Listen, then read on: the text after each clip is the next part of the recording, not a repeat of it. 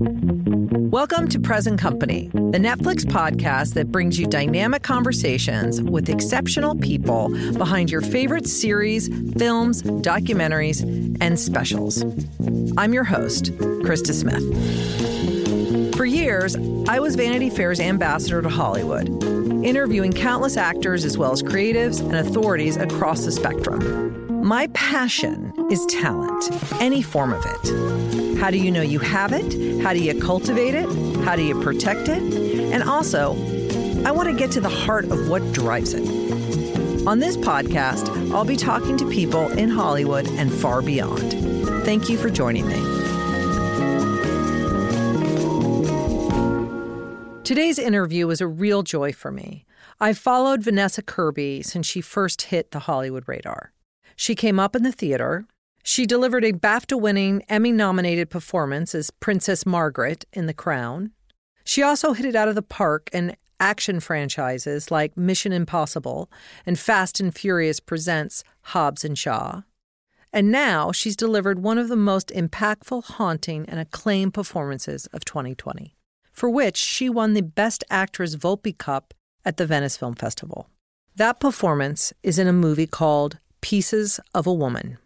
Kirby plays Martha, a young mother who suffers a tragic loss. And trust me when I tell you this film will stay with you long after the credits roll.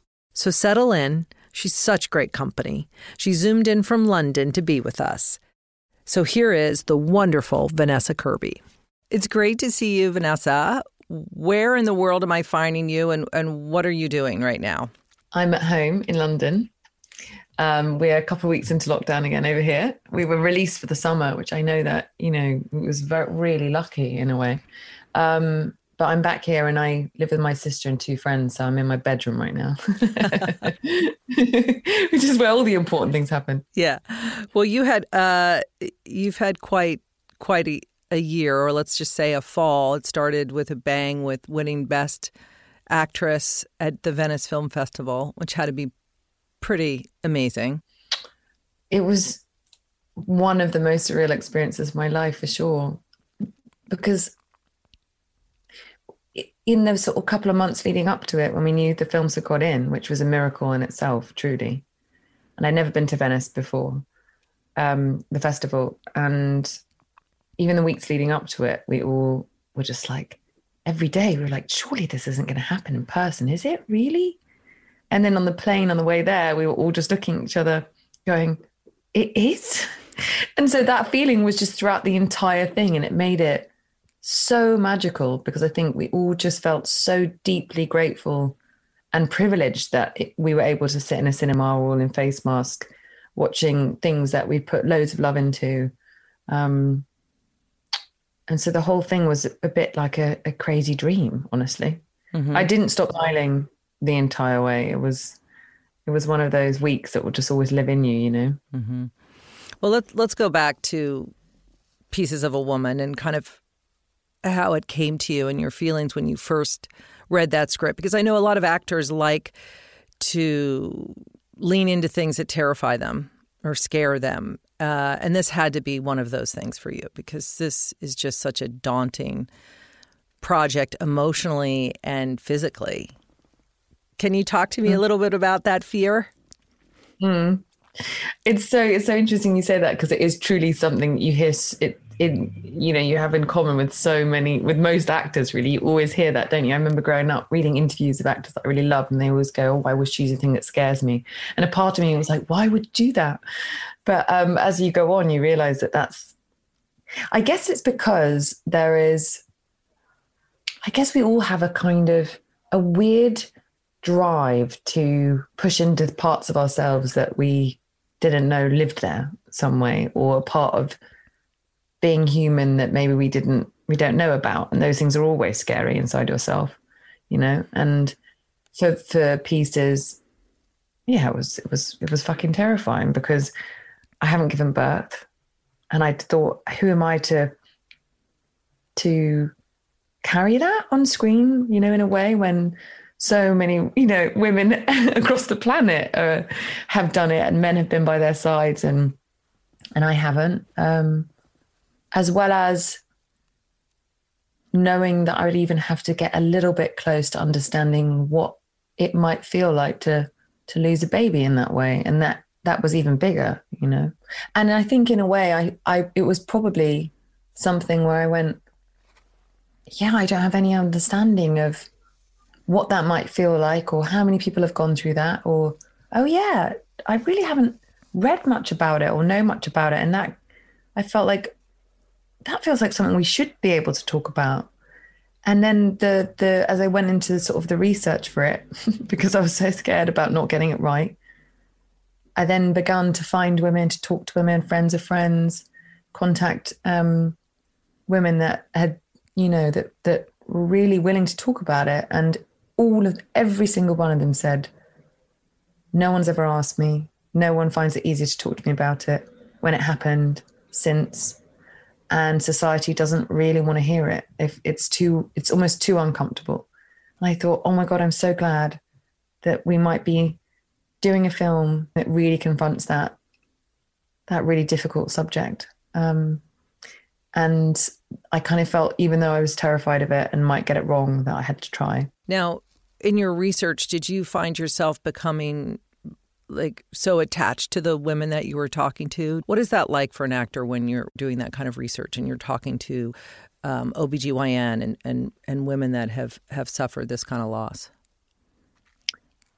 Yeah, you do get really attached, actually. And I couldn't believe their bravery in talking to me about it, the whole experience in forensic detail, you know, and developing a trust so that I think I knew that I could ask anything, because they knew that I really wanted to understand it. And I think in some ways it opened things up for them that have perhaps felt so lonely before, because no one had ever didn't really know how to, you know. And here I was sitting in front of them being like, you know, anything that would help me understand what it feels like so that I can do you justice in some way. And that feeling between them, there was one woman, Kelly, particularly, who had lost her baby, Luciana, in the same way that Martha does. And I spent a long time with her, and she was with me really in spirit all the way through the film, you know, and I was always in touch with her. And a friend, Alex, also was one of there was a couple of really key women that really, just had so much, just really brave. And it was such a generous act, because I think we all felt, and I felt particularly, that in the filming of it, it never felt about me, really. It didn't feel about me, my performance, what I wanted to do with the character, or what I thought should be done. You know, it all the way through, it felt about them. And even in Venice, you know, when that award happened, it was for Kelly and her and the women, you know. It wasn't about me, really. And so in a way I could receive it more, you know. I really could feel like maybe we'd done something good for them, because the isolation that they all talked about, and that depth of loneliness and that lone journey that they had to go on to navigate that level of grief or loss, or feeling like you'd failed in some way, or, you know, all the things they talked to me about. I think just from my understanding, was such a lonely journey. And so I don't know, I hope in many ways the film might help even one person feel a little bit less lonely, because it's represented something that they may have felt. Mm-hmm.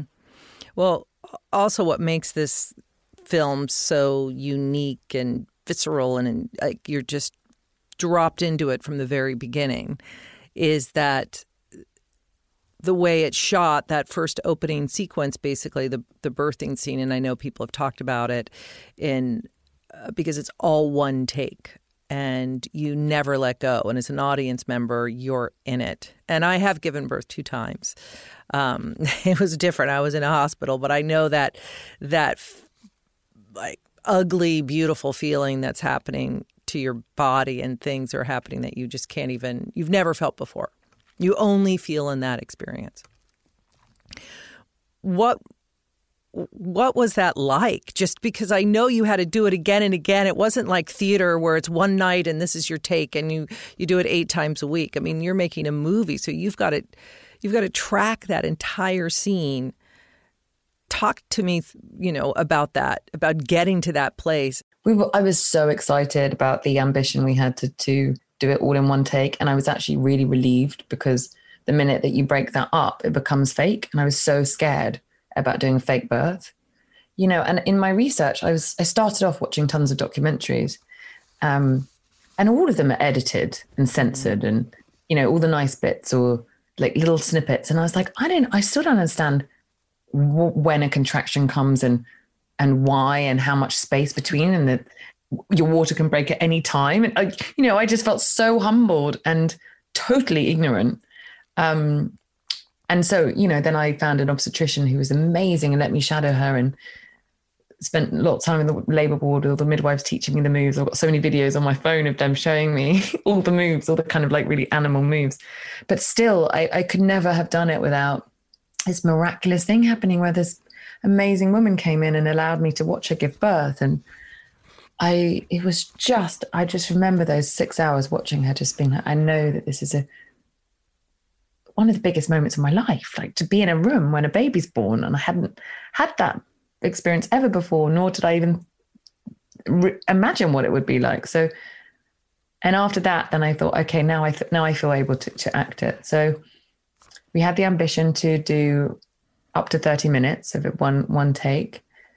And I knew that I had to do all my own work prior to understand if I had to turn up on set and just do it, I might be able to not completely fall flat on my arse and be an embarrassment to every woman that's ever done it and every man that's ever watched it. And so we did 4 takes the first day and 2 the second.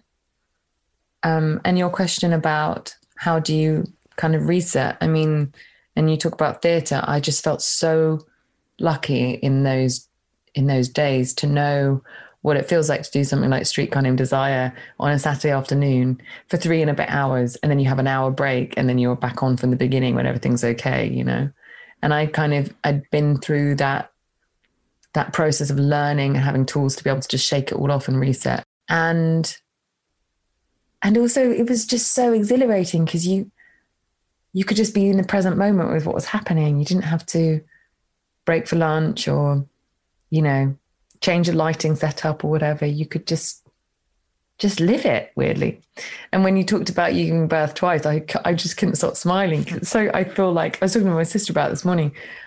It's so strange how I feel so connected to you, even though I've never done it. I feel so humbled by it. And it's like having done it in a pseudo way, I haven't done it for real, but I kind of weirdly know what the experience is like. It's a really bizarre thing. It's so believable. It feels completely real, down to the gagging and the adrenaline and all of that, which makes that loss so much, just devastating. And that audience is like hooked and in. I loved reading that there was a lot of rehearsal happening in Ellen Burstyn's apartment in New York on the Upper West Side, I believe. And that to me just felt like, how fantastic is that? You're just going to her apartment. Like, first of all, just that intimate space for all of you to work out these scenes and work out these relationships. How was that? I mean, I imagine it was the first time you've met her, right? Mm-hmm. Yeah, I remember us coming up in the lift just being like, oh my God, we're meeting Ellen Burstyn and we're going to her house. But the minute we walked in, it's just this, I know she's described it. I remember us talking with her. It's just, sometimes it's just so lucky that you're with a group of actors that you happen to be exploring something with, and you all really, you feel familiar to each other. Ellen talks a lot about stage work, and you kind of have that real, when you're on stage, all you've got is each other. You can't cut, you can't walk off. You have to just keep going, even if it's going really badly or something's, and not judge the previous moment or the next moment. And your only life raft is the other person. And I think we're all those kind of actors. And so the minute we walked in, we go, God, I don't know. None of us know how we're going to even touch this film with this level of, heaviness in a way. And we just sort of, locked in and trusted each other and were really close, and decided to hold hands and go for it and see what happened. But it was a very surreal moment walking to her house. And also, she's got like 1 million awards, in one room. And she's just amazing. She's such an icon. I stayed overnight at her house a couple of times, just so we would start to feel like family and build that past together. And, we speak every day now. She's like family. So it was such a gift. Yeah, that your relationship is so strong in the film, obviously. And the other big set piece was that dining room scene, the dinner scene, and you two were going at it. And again, totally believable that mother and daughter at odds. And when she's just coming at you full strength, I love what she had said, that you had told her, really bring it, make me go to court, change my mind right now. And she just, being a person of the theater, just loved that. No. Yeah, I've forgotten that happened. She talks about it a lot now, actually. Mm-hmm. And I forgot that even happened. I think I knew that, we'd filmed that previous take the day before, where it's all one take, before that moment happens, that kind of explosion between us. And we were working on the script. Kata, Cornell, Ellen and I were working on that section, that half of the scene for ages, not quite knowing what it had to be. And I think the night before, often, we'd work long into the night, like working out things and, going through things and rehearsing and stuff. And it got to that day, and I don't think we knew yet what the scene was. And suddenly, if I remember, I think in that moment, I just thought, oh, the whole thing has to be about trying to get her to go to court, or else there is no case. And therefore there is no movie, really. So we kind of did the scene and it wasn't really working. And I started, really feeling Martha's feelings. And suddenly I just, turned her before the camera roll and I went, make me go to court, make me go to court, make me go to court. And she really made me go, like, it's just it. I mean, it's Ellen, isn't it? Yeah. So she just, and I remember being on the other side of the camera, watching her do that speech, just being like, oh my God, it's like a requiem moment, which has always been such a moment in my, inspiring acting moment for me. That speech she has in that, and it was sort of happening in front of me. So I was just sort of witness to it and felt very, Yeah, it feels like this experience is one that changed you in a way, and or it's not one that you're going to not take with you moving forward. Let's put it that way. I don't want to say change. That feels too dramatic of a word, but it feels like your first lead, call sheet wise, all of that, right? Taking that on and having such a unique perspective on a challenging subject that really brings people in and then makes them consider all kinds of things that they may have had judgment around. I know, at least for me, that was the experience. I was like, wow, I'm thinking and feeling so many things I didn't anticipate. Totally. I feel really changed from it. I felt, I didn't know when I was going to lead a movie for the first time, but I knew at some point I would like to, very much. And I also knew that I always felt like I had to earn my dues for that a little bit, and I never forget, there was, when I was at university, I would go up and forth it was a university outside London, like 3 hours, and I'd go up on the train for some weird auditions in London for like, I think it was one for like a corporate interview candidate on some bank on some website, pretending to be a good candidate and then a bad candidate. And I never forget, it was this real like formative moment for me where I put on my sister's old school uniform and I coloured in the badge because I was supposed to wear a suit, and of course I didn't have a suit. I was living in like tracksuit bottoms. And I remember walking to the station on the way to town just going, someday, some way, this will pay off, that doing those things that you think are completely insane actually. And that always gave me a feeling of, if I can be on sets and I can watch these amazing actors do it their way and take the things that work for me and learn from them and absorb how things work, then I feel like I'll get to a point where I'll really be able to have have the space for me and to work out the kind of the things that I would love to explore on film. And so when this came to me, I guess I thought, oh, I think this is it. And I know how much I care about this and how much I want this birth to be accurate for women, because I realized through my own research, I hadn't seen, the woman I saw felt really nauseous all the way through and had been sick a lot that morning. And I wouldn't have known that from any documentary. So I just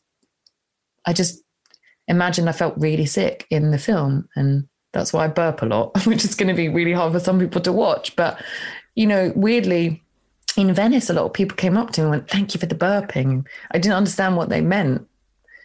But then after, I think on reflection, I go, oh, I'm so proud that,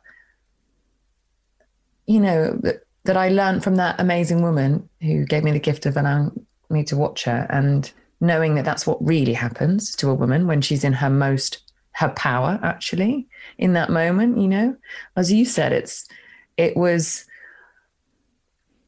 horrifying and fucking like profound and majestic and divine and sacred, and also,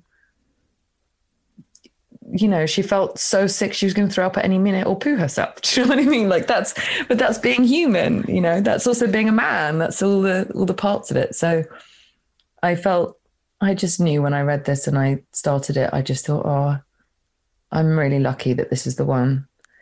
And I was so lucky that I had actors around me who cared just as much as I did about it, cared so much about the film. Well, let's talk about some of that earned luck. You've had such a varied career, of which I love. Fast and Furious franchise and also Mission Impossible. I mean, how is it for you doing those action movies? Because you are awesome. I remember first seeing you in Mission Impossible and everyone was like, oh my God. It was also a huge moment for you in a different way. Yeah, that was equally scary because I'm not a physical person, really. That as in, I was always the worst at sports at school. I really didn't like sports. I was always the worst, and that's a horrible feeling. Coming last in the running race all the time. Do you know what I mean? Like, sports days were awful for me. So, when Tom and Chris McQuarrie wanted to meet me on it while I was doing The Crown, I was like, oh God, they're going to find me out because I'm so not suited to this. And I think that was part of the reason why I really wanted to do it. And I was just amazed. I would just be on set with my jaw drop, just watching everyone, and led by Tom, kind of do this amazing dance. It's like a dance. And the physicality in a way, some jobs are super, super emotional, mental, sort of spiritual, athleticism in some way, and some is physical, and I really learnt it on that. And that comes with having, you can't not be on your game physically when you're doing a stunt because someone might get hurt. And so it's almost like ballet dancing, really, just a different form of it. And so it taught me a lot about discipline and realizing that you can apply that to things where you're required emotionally or psychologically to go to those places, those kind of gymnastics, if that makes sense. Mm-hmm. And I really loved that character. I really loved it, and was really encouraged to find the unusual, in not a kind of, I don't know. I'd always rather look for something that's not a usual definition of something. Like if you would say that's a femme fatale, I'd rather she be odd and definitely not sexualized, or, that's always been a big thing for me, to try and really take care of the definitions of tropes or, of things that we usually see on screen. Absolutely. I think it's what makes that character great too. And it's not, sometimes I feel like, I don't want to use the word lazy, but sometimes it can be very lazy. And I feel like we're certainly moving in a direction where our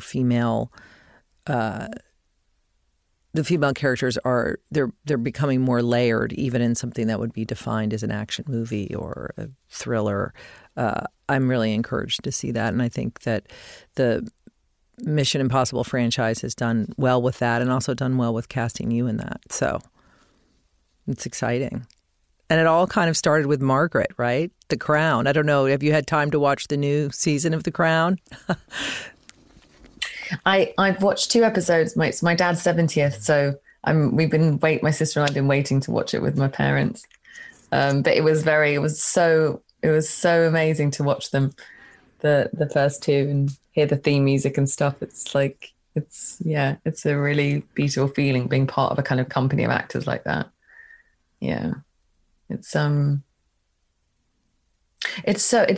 means so much that people love it so much, you know. I mean, haven't been in it for the last 2 seasons, but it makes me so happy that people love it as much as we did making it.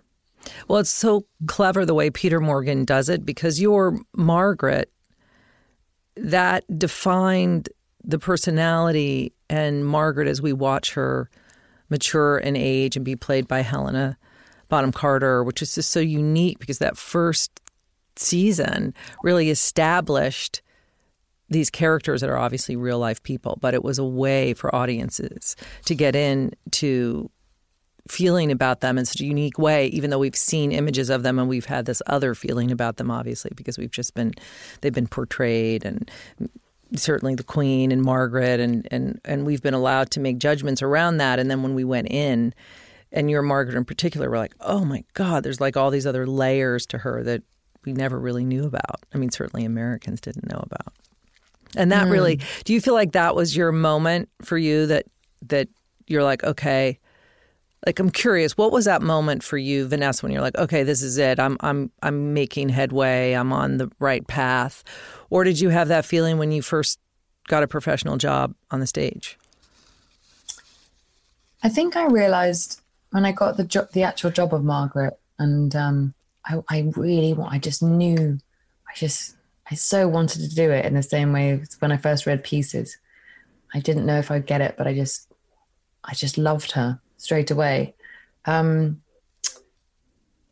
think I knew at that point because of Stephen and Peter, and they'd done The Queen, and they'd done the play before that of The Queen, you know, I thought, okay, this doesn't feel like it'll be a bad spoof, you know, of these real people, because there'd been a lot of that with bad wigs, you know, in some ways, kind of impersonations and stuff. And I knew Netflix, and Netflix was so interesting because Netflix had only done House of Cards. They were not the platform that they are today. But I knew it was, you know, I'd spent most of my time working in London on the stage, and I suddenly thought, oh, this is definitely perhaps something that more people than 300 in a theatre will watch, maybe. But the whole way through making it, we had no idea that anyone would watch it. And so there's this like total innocence about it. And now I think the actors joining it, they know, you know, one of my best friends is Elizabeth Vicky from that mountain movie that I have one line in. And we spent months, you know, up a mountain, like bonding over everything. So she's been a really long time friend. And, you know, her experience of coming into it as Diana in season 5 must be so different to what it was for ours coming into it when we had literally no idea if anyone would watch it, if it would be any good. And also knowing that we only had 2 series, I remember thinking, well, if it's bad, that's okay, because then I guess I'll be out of it. I won't be, you know.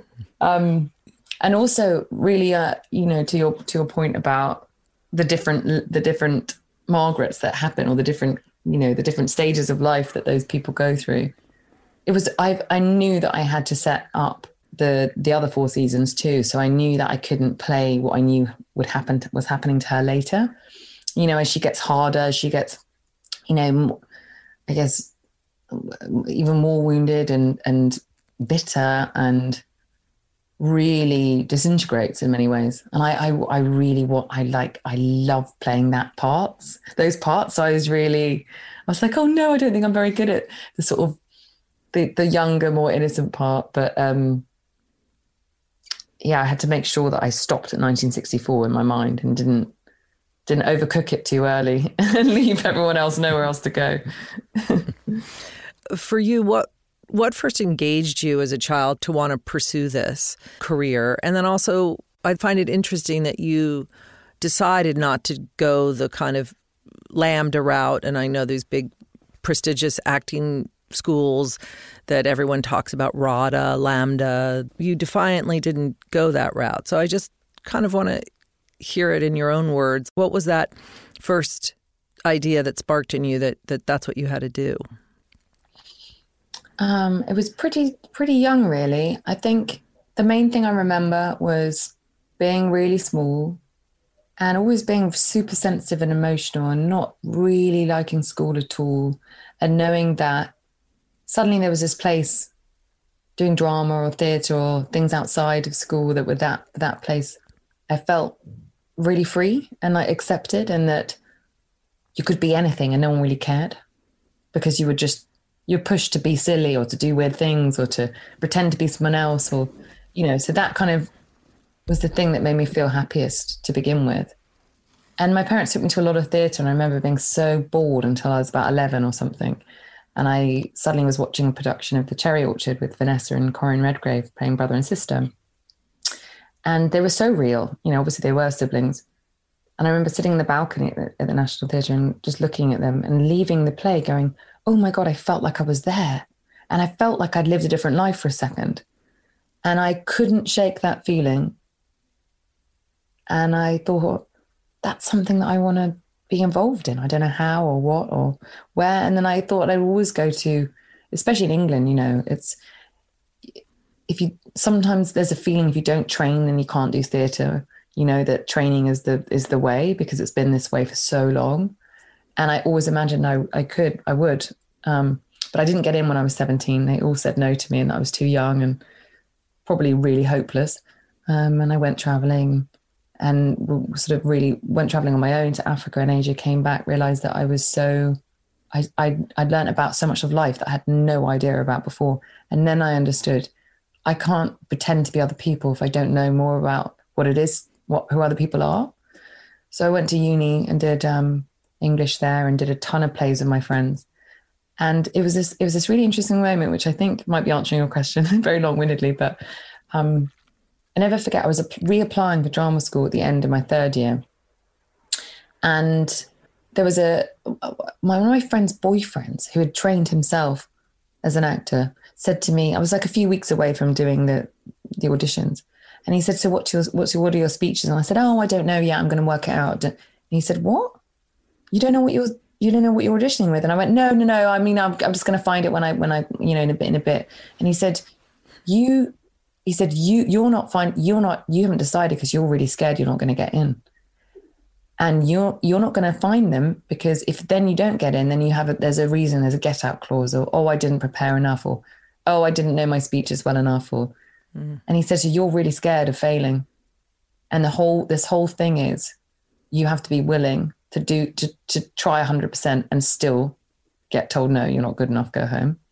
And that kind of is most of the job, especially in all the years you're trying, there's 1,000 million no's, and still are today, but he weirdly was one of those people that I suddenly went, oh my God, I'm protecting myself from failing, and I have to really risk failing. So then I went straight away, found this incredible acting coach called Andy Johnson that I hadn't worked with. He did some summer course, but he was absolute no bullshit. And he'd be like, I don't believe a second of that, sit down, do it again, and we worked so intensely and got to the point where I felt like I couldn't have done more. And if I don't get in and no one ever wants to hire me, or I don't work for a second in a professional job, it's okay, because at least I tried. And that has kind of stayed with me, and all the crappy auditions I've done and all the other things, I go, if you put 100% into it, then at least you can walk away being like, well, I did try.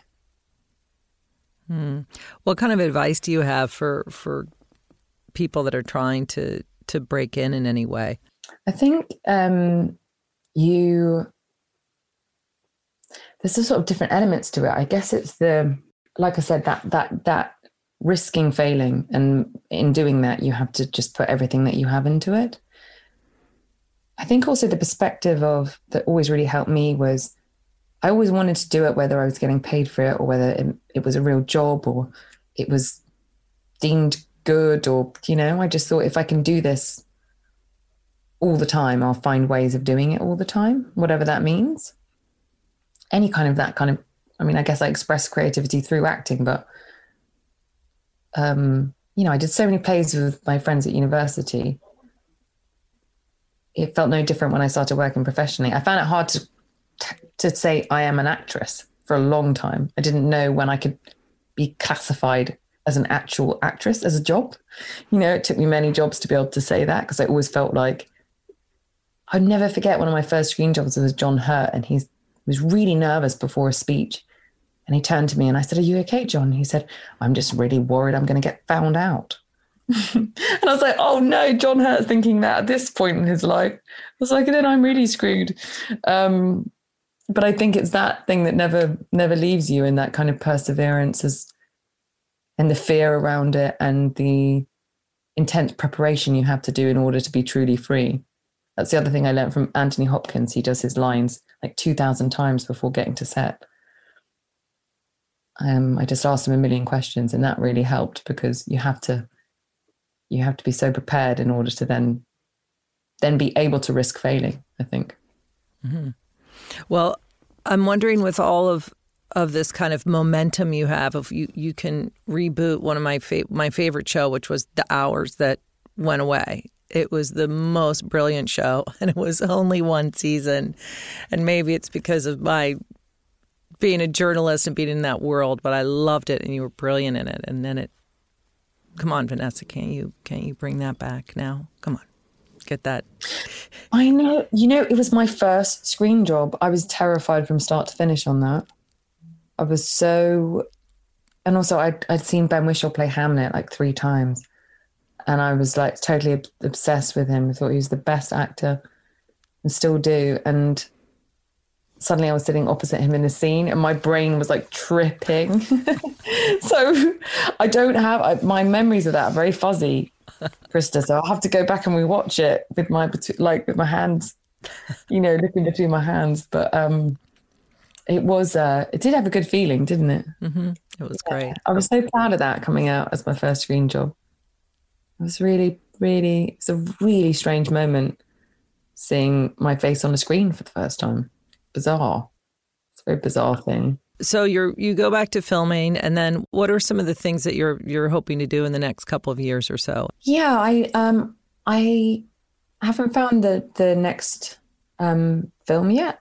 I'm waiting. I'm really waiting for something to speak to me in the same way it did with Pieces. Maybe that happens once every so often. I don't know, but I'm just seeing if that will happen. I've always had the biggest ambition to have my own company and to, I don't know why, I've always just had it. And I think after doing Pieces and also World to Come, I think after doing those 2 films, I feel ready for that. So I'm just in the process of doing that. And I think, I've always had a dream to sort of be able to create and find things and create women on screen that we haven't seen before in different ways that we haven't seen before. And that's what's so exciting. I think there's definitely space, and it's opened up so much in the last few years, and now more than ever, where female writers are being asked to write their experience of it, and then female directors and us as actresses, there's so many parts of life that we haven't seen in a film before, perhaps of a woman's experience of it. And doesn't have to be, it has to be human, not necessarily exclusively female. I'd want men to identify with the women that are on screen as being people that they love or they know in their lives, or recognize in themselves some way. And it's really exciting because there's a lot of stuff that hasn't been represented yet. And sometimes you see things and you go, oh my God, I haven't seen that before on screen. Wow. I haven't seen a female war story or a female survival story in a certain way that perhaps, there's been, we've seen in this medium for a long time from a male perspective. So I think it's something that I really want to be a part of. And I feel like I have a responsibility to do, to be honest. Which is why the burping was probably the most flattering compliment I've ever had on an acting job, truthfully. Because I didn't realize that would be a surprise to people. Because, my God, we all burp, and we should show that live on screen, I think, Well, I'm definitely going to be watching what you're doing and cheering you on for decades to come, for sure. Thank you so much, Vanessa. It's great to catch up with you. Stay safe and sane out there. And I look forward to when we can actually see each other in person. I'm going to give you the biggest hug. Thank you so much for having me. Absolutely. Cheers. Thanks so much for joining me. Pieces of a Woman is streaming now on Netflix.